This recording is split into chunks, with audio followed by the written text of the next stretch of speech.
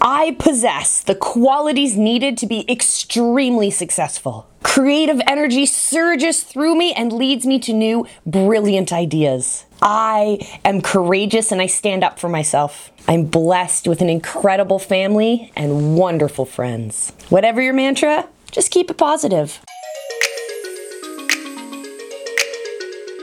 Good morning, good morning, good morning. My name is Coach Molly and welcome to my channel. If you're new here, thank you so much for checking out this video. I really hope that you subscribe, hit that bell icon, and take a chance on pushing yourself forward. Here at Three Pines Leadership, we strive for balance in all aspects of our lives.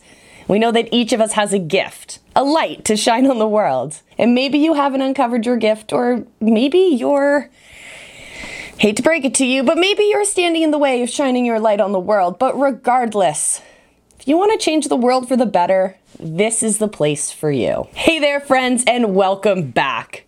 There's a lot out there about positivity and the importance of having a positive mindset, which means talking to yourself positively, talking to your kids positively, even talking to your pets positively.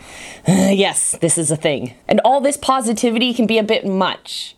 And that's saying a lot, especially coming from someone like me, who's a big believer in the power of the glass half full mentality. The complication with positivity is that it can be hard to distinguish what is actually helpful and what is just, well, words. That's why I want to talk specifically about self-talk today, because self-talk serves as a basis for so many things in our lives. Our beliefs, our outlooks, our confidence, how others interact with us, and much, much more.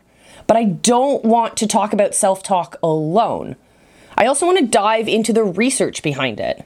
Positive self-talk is an important tool for athletes, coaches, and performers of all sorts. It's important to understand the why behind the practice of self-talk. If you're a coach who's teaching self-talk, you should be able to talk about it on several levels, including scientific terms. Let's start with a big question. Is teaching positive self-talk worth it? Well, positive self-talk does positively affect performance. Self-talk affects motor skill performance more than cognitive performance. Self-talk is scripted ahead of time and it's practiced. Research shows that there are different types of statements you should say at different times of the day and different times of your life, but what works for each person is fundamentally a matter of personal preference. Addressing yourself by name or you is found to be more powerful than making I statements. Self-talk should be focused on what you should do rather than what you should not do. First, let's establish a solid definition by answering the following questions. What is self-talk? What are different types of self-talk?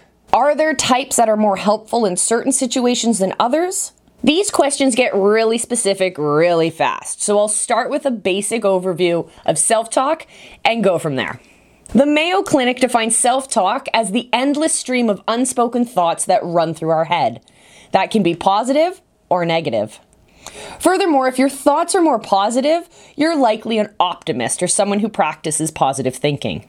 Positive thinking is therefore the result of positive self-talk, and those can offer multiple health benefits such as increased lifespan and increased immunity. The Mayo Clinic's cover-all rule is don't say anything to yourself that you wouldn't say to anyone else. Simple enough, right? Not so fast. Let's dive into this a little deeper. Research shows that there are 4 specific categories of performance-based self-talk. First, there's calming and relaxing things like take a deep breath.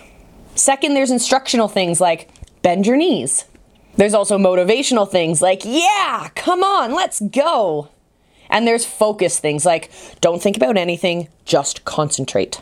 In Perspectives on Psychological Science, a journal of the Association for Psychological Science, researchers revealed that not only did self-talk improve performance, but different self-talk cues work differently in certain situations. Here's what they found in terms of athletes specifically. First, there's instructional self-talk. They found that this is the most helpful for tasks requiring fine skills or for improving technique. The next type is motivational self-talk, like give it your all. This seems to be more effective in tasks requiring strength or endurance, boosting confidence, and psyching up athletes for competition. It's a matter of personal preference or what works for each person, but generally, it's advised that your self-talk remain positive rather than negative. And it should be focused on what you should do rather than what you should avoid. So let's keep it positive, y'all. Well, that's it for this episode. I hope you have a fantastic day. Until next time, remember, I love you, and be excellent to each other.